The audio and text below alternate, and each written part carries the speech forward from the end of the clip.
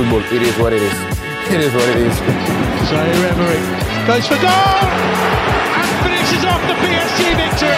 Peut-être devenir possible grâce à Monsieur Lionel Messi. Quelle frappe! Le festival Neymar pour Kylian Mbappé, la frappe, le poteau et le but!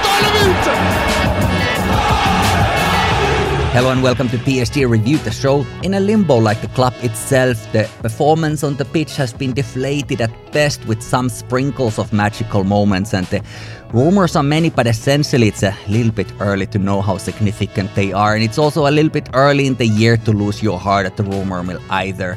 It's also known as the show with a lot of hope for the better tomorrow, nevertheless, or at least the next summer and the season afterwards.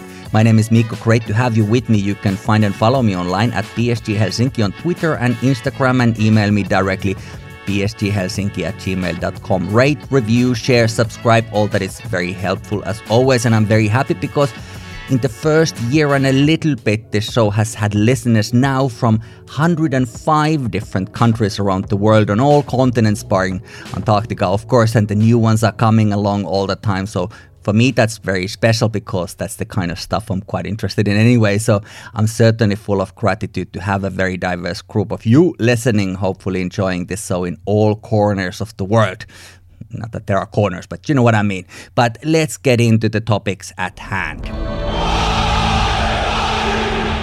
PSG travelled to Angers to play against the Ligue 1 bottom club, who's been having a miserable season with only 14 points to their name total this season, and the relegation seems fairly certain, if not quite yet mathematically inevitable. Other results from last round saved them a little bit, but it's not looking great, and this match was last weekend.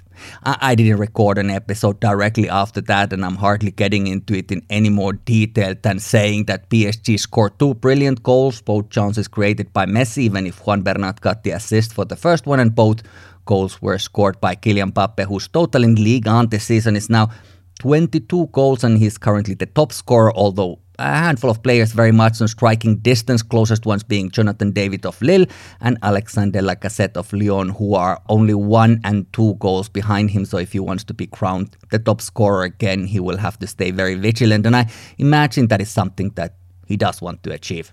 Messi himself has 15 goals and 15 assists, which of course is great numbers for him. He's the leading assist provider and the most goal contributions combined all together at the moment in Ligue 1. And here's a fun fact, just to remind you how good the early part of the season was. Neymar is number 2 in Ligue 1 assists this season. It's pretty impressive with the injury and all. Mbappe has, of course, many more goals in all competitions. 5 from Coupe de France, which all came from the same match, and 7 in Champions League, and then add the national team goals, including being the top scorer in the World Cup during December with 8 goals, and 3 of those, of course, came in the final. So he's not having an awful season at all. Of course, Messi had a great World Cup, also winning the whole thing. I say that before someone gets upset at me for not loving him as much as they do. That's life for now, but perhaps not for much longer. Who knows? But I have digressed very far from the Angers match.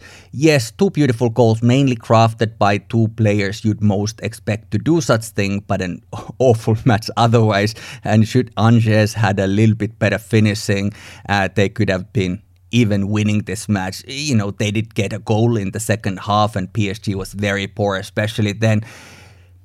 It's not a great time to watch this team, and I'm not sure I can even remember when they gave us good, solid 90 minutes at one go. I guess it's enough to win the match if you can win it and take care of the business, handle the matter in 10 minutes. That's also fine, but watching the second half, I think I felt least engaged with this team and what they do in a very, very long time. And leading up to this match, it wasn't great either, but we did make the bottom of the table club look like they were competing for the title itself. It's quite grim stuff, to be honest, but 3 points are 3 points. You have to take them, and we needed them because both Lens and Marseille also won their matches last weekend. One more emphatically than the other, who got their points through a somewhat shambolic own goal in the dying moments of the Olympico, but it's not like we're in a great position of moral authority to point finger after the display in Angers. So top of the table remains the same, but of course now only 6 matches to be played, and Lens and OM will still play each other, so whatever happens there when they play against each other, that will either knock one of them further from the title race or compromise a bit of both.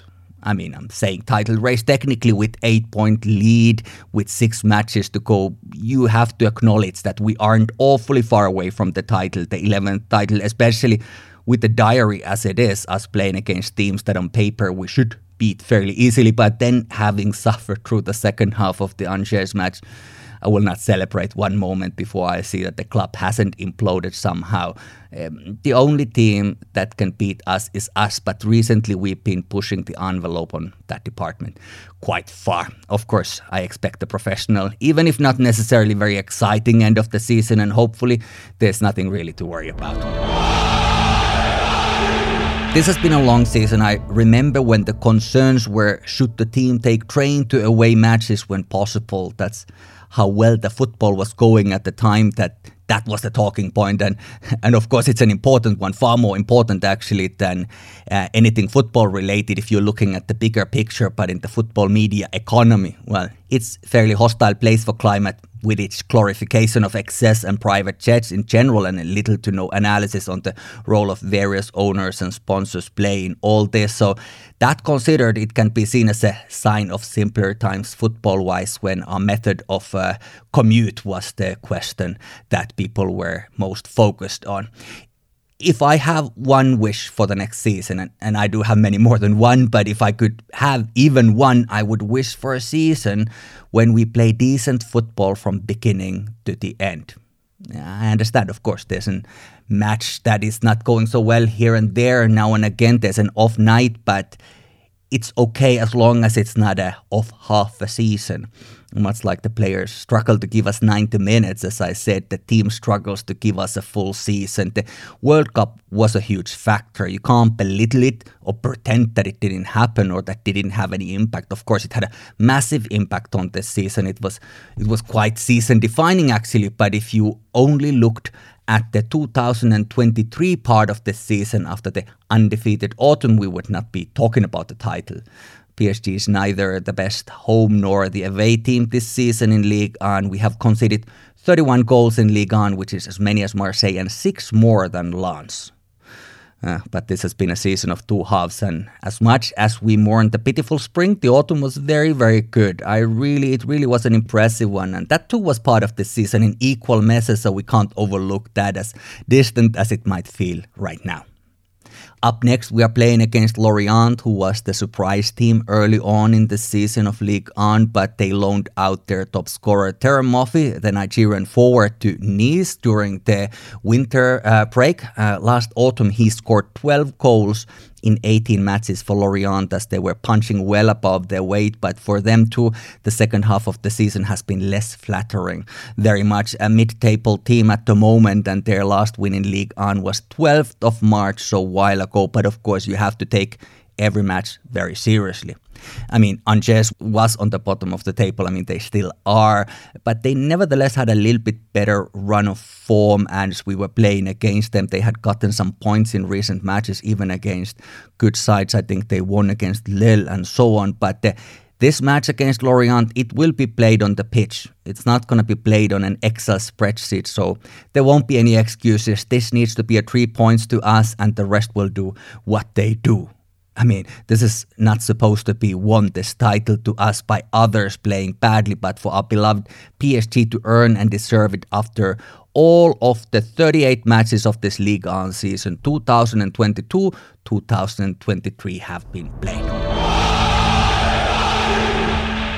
Women will play a derby against Paris FC, and then even bigger matches, 2 of them against OL. First in Coupe de France final, and then the decisive D1 Division 1 match. As far as the table is looking now, a win there would take us very, very close to the title, but of course the derby needs to also be won before that. So 2 trophies are within the grasp for our women's team, but neither one of them is guaranteed in any ways. I mean, whatever in this world is guaranteed beyond the eventual end of this experience, but there's every chance for these trophies, and winning 1 would be good. Winning 2 would be great. Actually, it would be really, really great.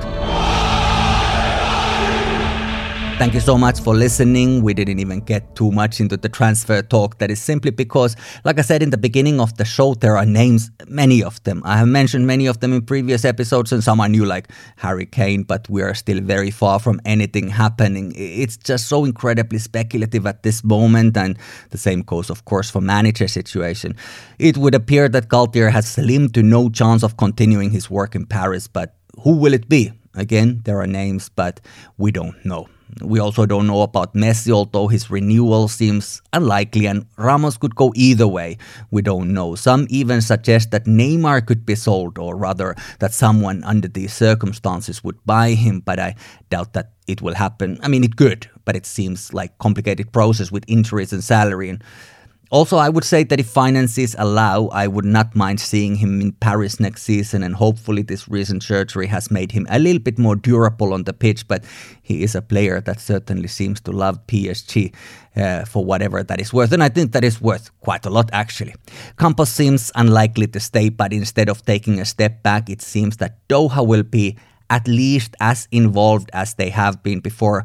Well, at least it seems that possibly, potentially, and certainly hopefully the focus is going to be on the type of players this club needs to perform on the pitch, because this is now, this summer, the last mercato, the last transfer window, the one that is coming to convince Kylian Mbappe to accept his optional season with us beyond the next season. Otherwise, we could lose him for free the summer after this next one, and if we continue as we have done for the past couple of years, who could even blame him? So a lot is on the line in the months to come. Hey, thanks for listening. Share, rate, review, and join me next time when we talk about something new. I hope so, but who can even guess what that could be? My name is Mikko. Take care, and until we speak again, peace.